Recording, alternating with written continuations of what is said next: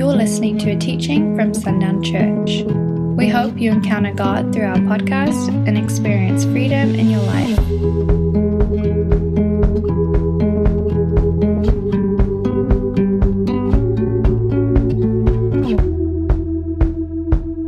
If you'll turn with me right now to Isaiah 40, that's where we'll begin this morning. I'm praying that since last week we come and very easily find ourselves in this place of rejoicing, in this place of rejoicing over what the Lord has spoken to be true about us, and the fact that we get to live in that, we get to rest in that all the days of our life. I want to look at Isaiah 40, verse 1. We're going to start in verse 1 and go to verse 11. There's just something in this morning that the Lord has to remind us of again. And it's a beautiful reminder, and I'm excited for it. Isaiah 40, verse 1. Comfort my people, says your God.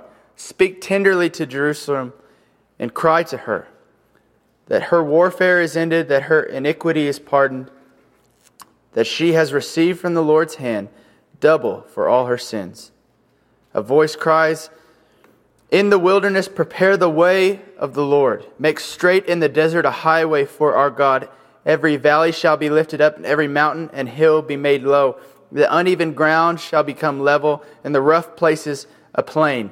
And the glory of the Lord shall be revealed, and all flesh shall see it together, for the mouth of the Lord has spoken. And a voice says, cry. And I said, what shall I cry? All flesh is grass, and all its beauty is like the flower of the field. The grass withers, the flower fades, when the breath of the Lord is blown on it. Surely the people are grass. The grass withers, the flower fades, but the word of our God will stand forever. Go on up to a high mountain, O Zion, herald of good news. Lift up your voice with strength. O Jerusalem, herald of good news. Lift it up, fear not. Say to the cities of Judah, behold your God, behold, the Lord God comes with might, and his arm rules for him. Behold, his reward is with him, and his recompense before him. He will tend his flock like a shepherd. He will gather the lambs in his arms. He will carry them in his bosom, and gently lead those that are with young. This is a passage of hope. Isaiah is speaking of hope, and all of this leading up and all of this is coming back, but this passage right here is speaking of hope because of the one that is to come. He is speaking of the one that is to come. Have hope because there is one that is coming that will bring the freedom, that will bring the promises of God to fruition. Have hope. And it's so fascinating to me to think about that when he says have hope, and these people are thinking of this day far off. When Jesus will come, the Lamb of God who will die and he will restore what was lost in the garden. Man's ability to be connected to God, filled with the presence of God. He's saying, have hope. Church, do you realize that you are in the morning after of the day they hoped for? We are the fruit of the day after of what they hoped for all this time. We don't recognize that because we've always lived in it. But do you realize there were a people in a time that were longing to see the day that we live in now? There's a lot of places that we can go to there, but let's keep moving forward before we trail off. The day they hope for, we live in, and it is the day after. So we must rejoice. And can you think, just with that one fact, can you think of one reason why you should not rejoice? Because you now have access to the kingdom of heaven. Let's just look at the very, very basis of salvation, the very basic thing.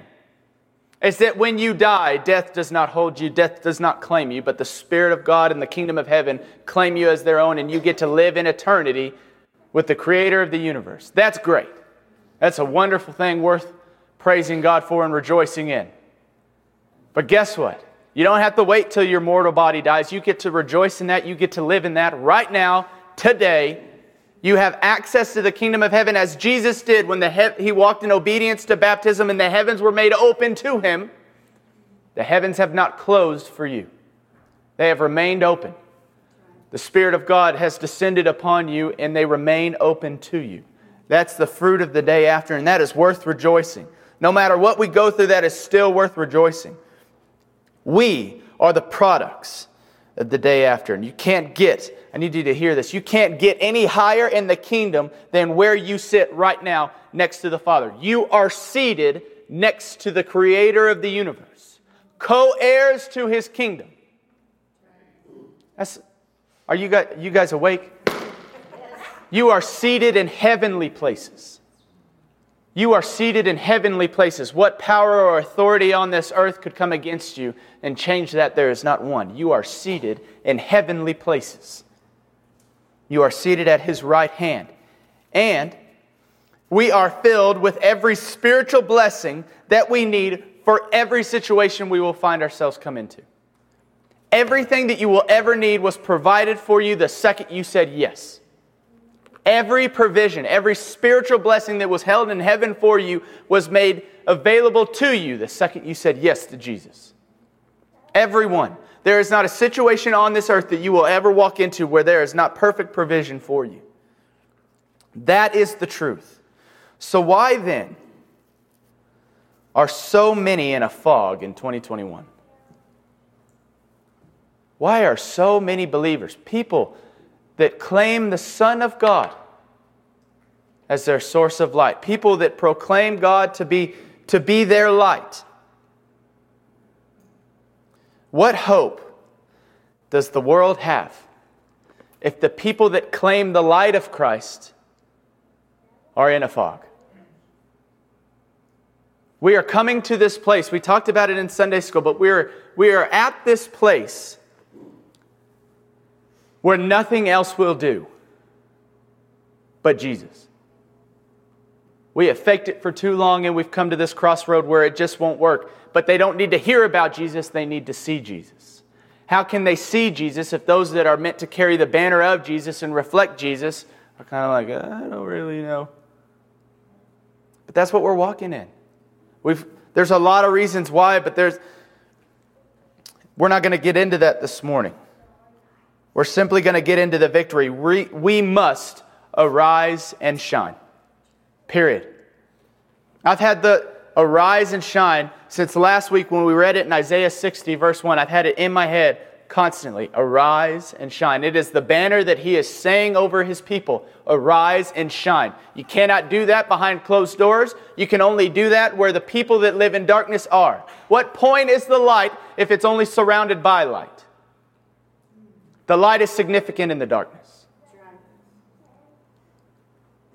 Light is significant in darkness because it removes darkness forcibly. Darkness only exists where the absence of light exists, and we have gotten really good at congregating where it's very easy to just shine together in a room that's already lit. Refusing to enter into the places where darkness exists. We must arise and we must shine, as Isaiah 61 speaks of it, as He tells us, and the Lord led us to Isaiah 60, that we would recognize the promises and the things that He's spoken over us, that this is truth about us, that you were made for the vision that God has released, and the vision that He has released was made for you. The day that you find yourself in right now was made for you, and you were made for it from the beginning of time. This one right here, and it's the only one that will be like this one right here. And guess what? You're made for tomorrow, and tomorrow was made for you. How you live in it, how you exist in it is completely up to you. Jesus came to restore our choice when He died on that cross, knowing that we would choose Him and knowing that we would not choose Him. We get to choose Him, and when we do choose Him, we recognize and we get to walk in the fullness of this purpose that is found for us brand new each and every day. We must arise and shine. You know this about me, that I am a how and why person. It drives my wife insane.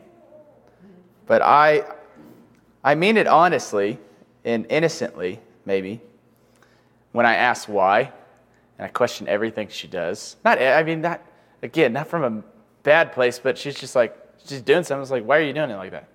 And I can see how that sounds critical. But really, and so the delivery I need to work on. I get that. I'm there. I side with her. The delivery is not good, but genuinely, I'm just wondering why that way? Why that way? I don't know how to say it in a way that doesn't sound critical, but I genuinely just want to know why people do things this way. Why is it this way? And so when people say, I've told you this before, when I just came to this place and my mentor, Kendall, we're getting ready to go lead worship service. And he asked, is there anything on anybody's heart? And I just go, does God really love everyone? And the room's just like, ugh. That's not the thing the worship leader says before they go on stage. Like, that's just bad timing. It's like, Kendall, you asked. And they were like, of course. It's like, why? And they didn't know how to answer that. But that's how I exist. I'm not good when people say, walk in the Spirit. Okay, how? Just do it. It's not Nike. It's not a shoe. You can't just put it on and go for it. I need instruction. I need to know how to do things. That's just the way I do it. So how do we arise and how do we shine? Let's look at that this morning. And the Lord has just let these very simple things that sound very rudimentary and foundational, but we don't do them still. And so that's why He continues to bring us back to Him. How do we arise and shine? Well, first we must be connected to Jesus. Turn with me to John 15:5. We must be connected to Jesus, not to a routine of Christianity, but to Jesus. I've got to get to John 15:5.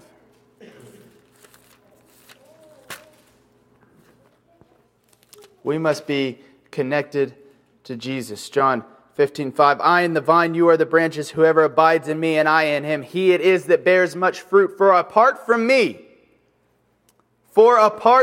you can do nothing. Nothing.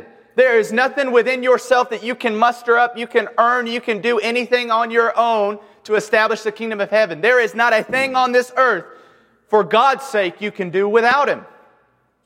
Period. And we've gotten really good at just being like, God, I think we got this.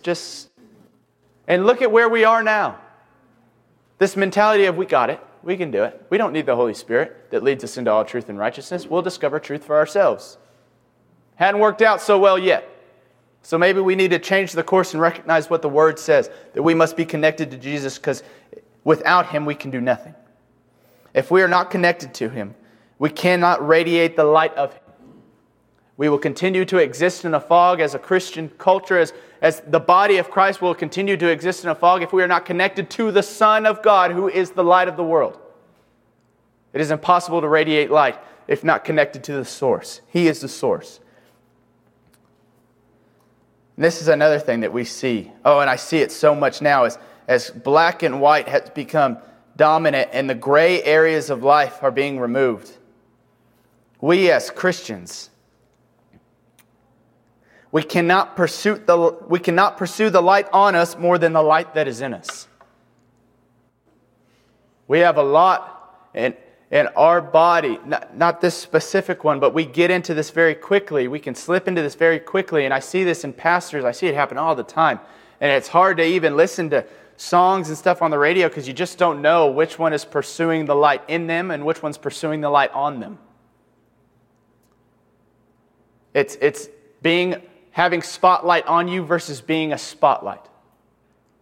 We are called to be the spotlight, that we would shine in the areas that God has called us to shine.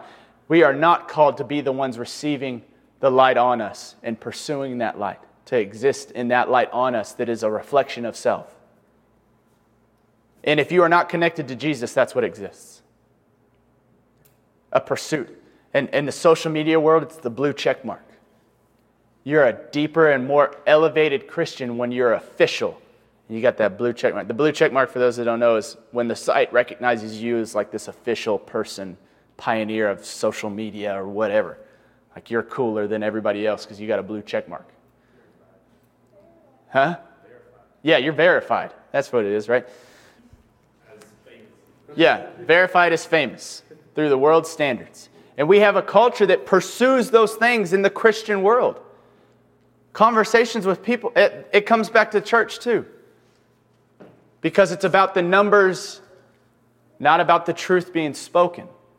And we have pastors that are fired, that are not hired, because their numbers aren't good enough. That ain't it. That's not it. That can't be it. We must be focused in pursuing the light that is in us, not the light that is on us, that we could be the spotlights. We must We must be connected to the Word of God. How do we arise and shine? We must be connected to the Word of God. This, right here. We just heard of the value that it carries across the world. And we think because we've existed in this Bible Belt Christian culture, we really don't need to be in this very much. But I, on a Sunday morning, cannot be the source of your study of this Word. He did not give it to you that one would speak to you about it once a week. That is not it. He gave it to you that your life would be rooted in it, that you would pursue it, that you would seek after Him and find Him in it. The spoken Word of God and the written Word of God. Jeremiah 15, verse 16.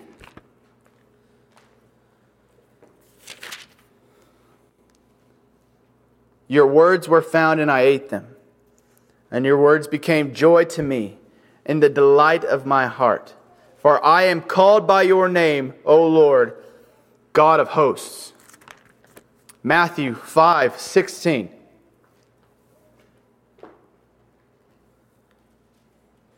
In the same way, let your light shine before others, so that they may see your good works and give glory to the Father who is in heaven. These are impossible things if we are not rooted in the Word, because this is something given to us that we would have everything we need to nourish the hunger for God. This would be the satisfying thing, the bread of life, this Word of God given to us, and we have not devoted ourselves to it.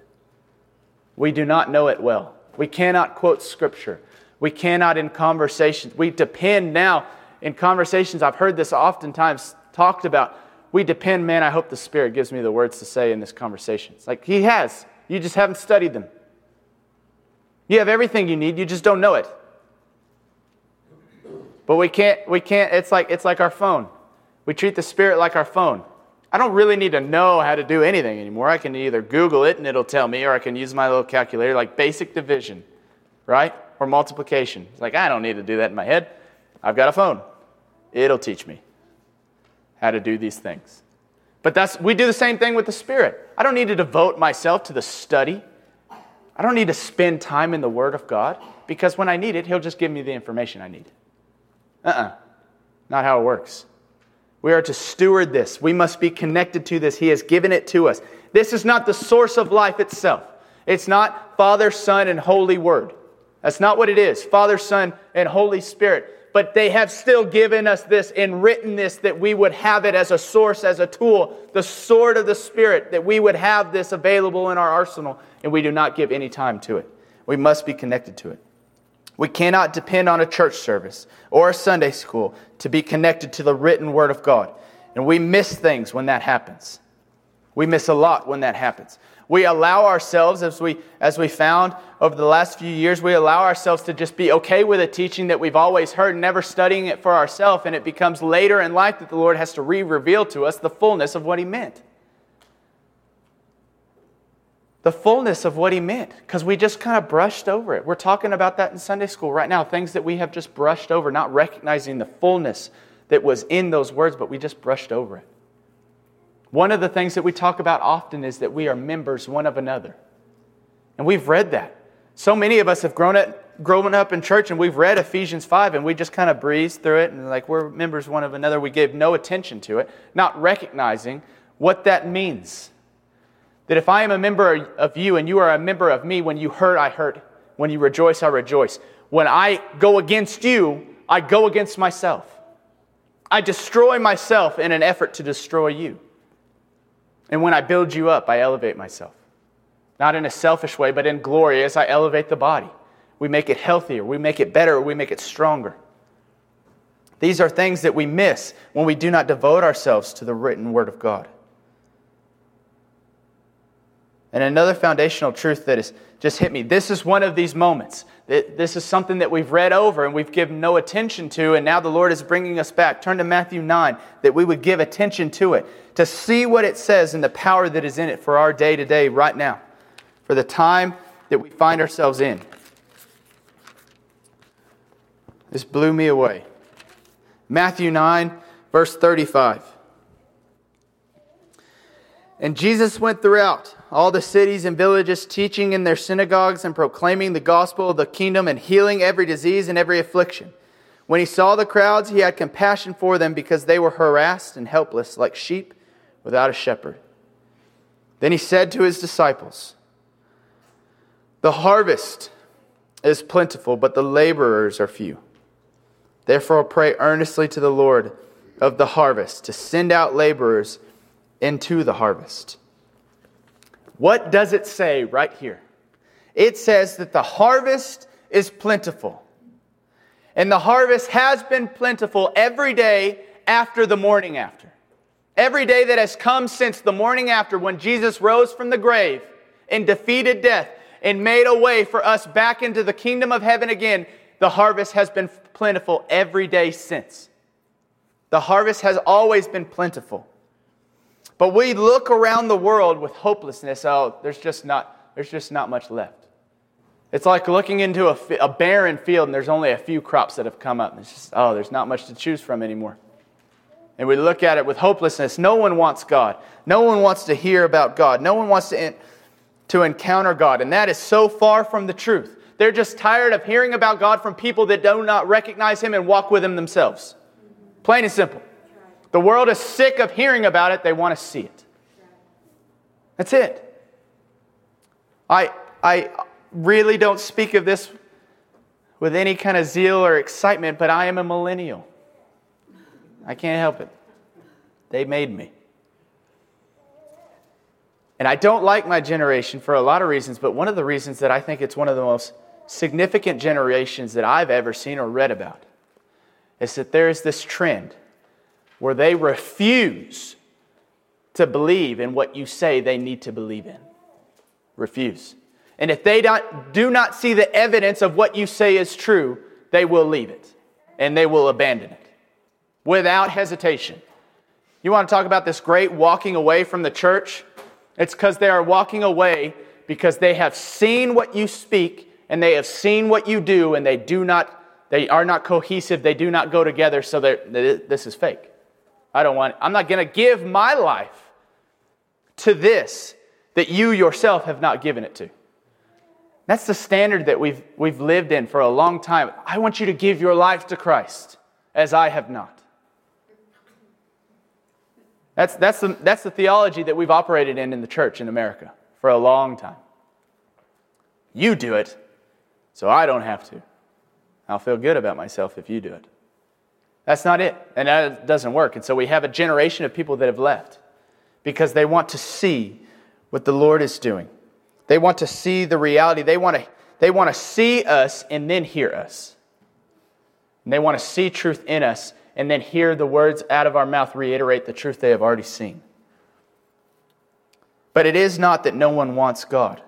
The harvest is plentiful. It's not that people do not want Jesus, because all things were made for Him and through Him. That doesn't change with your attitude. That is a foundational truth written into the universe. All things were made for Him. All things were made through Him. So everyone that has existed, will exist, exists right now, was made for Him. So the harvest is still plentiful, period. But, again, what does it say? The laborers are few. And what is it talking about? We read this and we read over it, but what is it talking about here when it says the laborers? He is talking about the day laborers. He's talking about the farm hands. He's talking about the guys that show up on a street corner and wait for someone to pick them up and tell them what they're doing that day. The laborers that will receive no glory for their efforts. It'll be difficult. It'll be hard. They will be exhausted at the end of it, and they will have to get up and go do it again. He is looking for those willing to lay everything down to accomplish the one that picks them up. Their goal. Not ours, their goal. And to just sit there on the street corner until He picks them up and says, "This is what you're doing today," and they say yes to it, and they go. Those are the laborers He's looking for. There's a lot of farmers here in this community. And they have laborers that come and go. Come and go. The farm is always attached to the farmer's name. It doesn't get attached to the day laborer's name. It doesn't get attached to them. There's no glory in them for it. There's a good crop, that's great. Maybe they get paid, they get a bonus or something, but there's no glory in them for it. It is not theirs. But they do it still. They do it still. They still get up and they still work, doing whatever is required of them. That is what is few. Those willing to do whatever it takes to reap the harvest.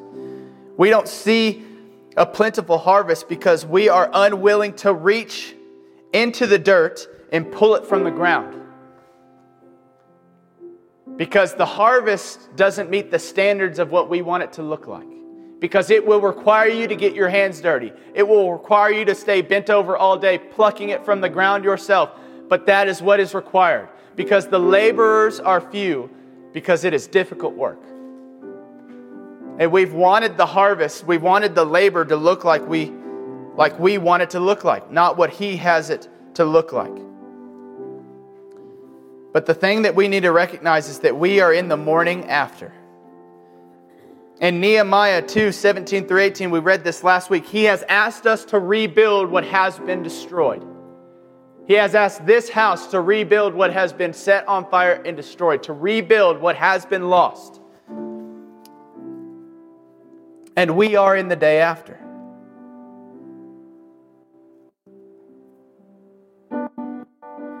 We are those that have never lived a day where the promise was not for us and right there ready for us to take part in. And we are the ones that He has asked to rebuild the city. And there will be no spotlight on us. There will be no great deal of gratitude because He has simply asked us to be co-laborers. And that's the other thing that we don't recognize. This labor is hard and it's dirty and it's going to be difficult and there will be no gratitude, there will be no thankfulness at the end of it. But guess who's right there with you on his hands and knees plucking it from the ground? You are not a laborer on your own, you are a co-laborer with Christ. The one who died, who sits at the right hand of the Father, is not sitting off scoffing at us. He is actively walking through the fields with us, participating in reaping the harvest, wondering when we will take part in it with Him. Because the harvest is plentiful. And I've said this before, I have not lived in a day where I feel like the harvest is more ready to be reaped. Because people are at this point where nothing else will do, and they were just looking on one constant that will not shake when everything else around them does. And they will run to the steady foundation. But they can't see it, they can't encounter it until the co-laborers with Christ go to where they are right now. You can't reap the harvest sitting on the porch, not in the field.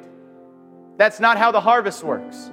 You have to go reap it. You have to go to where it is to reap the harvest. And so too, it is for us. And establishing the kingdom of heaven in this community, if you want to establish it, it will not happen with you sitting in here. It happens going where they are. Because they don't want to hear me speak on a Sunday morning. They don't care to hear what I have to offer on a Sunday morning. They don't care to hear the Word of God from a pulpit. They don't care. They care to be in a broken place and to look up and see you there with them. Loving them, period. They long to be in this place of great victory and to look up and see you there rejoicing with them. They long to encounter the kindness of God, a kindness they cannot explain and they did not earn, right there waiting for them, being freely poured out on them. They couldn't do anything. They didn't ask for it. Even if they asked for it to go away, it doesn't go away because it is for them and it is free and we will freely give it. That's what they're waiting for. That's what they need. And I promise you the harvest is still plentiful. But you, the laborers, we have to go where they are because they will not come here. This building, hear this, we will lock the doors and turn off the lights. And this building will not have another person in it. It will grow cobwebs. Everything will deteriorate. And it will be something that somebody destroys one day. If we continue to sit in here and wait for them to come. That's it. It cannot be. This building gets filled with the body of Christ and a people rejoicing. It gets to the point where there's not enough room when we go to where they are. And I long to see the day where this room is too full. But it only comes when we go to where they are. Freely, with the body of Christ, freely with the gift of God, the kindness of God, the joy of God, the fruits of the Spirit, everything He has freely given to us, and we freely go to them to give it to them. It's the only way it happens. So again, I'll ask, are we the ones who will rebuild this city? Are we the ones that will establish the kingdom of heaven where we are? Are we the ones that will co-labor with Christ? Because the harvest is plentiful. Always has been and always will be. The laborers are few. The day laborers are few. Those devoted to reaping the harvest, no matter what the cost, are few. But will you in here be those? Because we're talking about one laborer, Christ, who was willing to do whatever it took. And we're talking about Him now. I don't know how many are in here, but could you imagine the impact on our cities if we decide to co-labor with Christ in fullness? Can't imagine. Nothing can stand against it. And we will reap the harvest. And people will be added to the book of life. And we will bring more with us at the end day. We will take more with us into those gates if we are willing to go where they are, to be co-laborers with Christ. Thanks for listening to this message. For more resources, visit sundownchurch.com.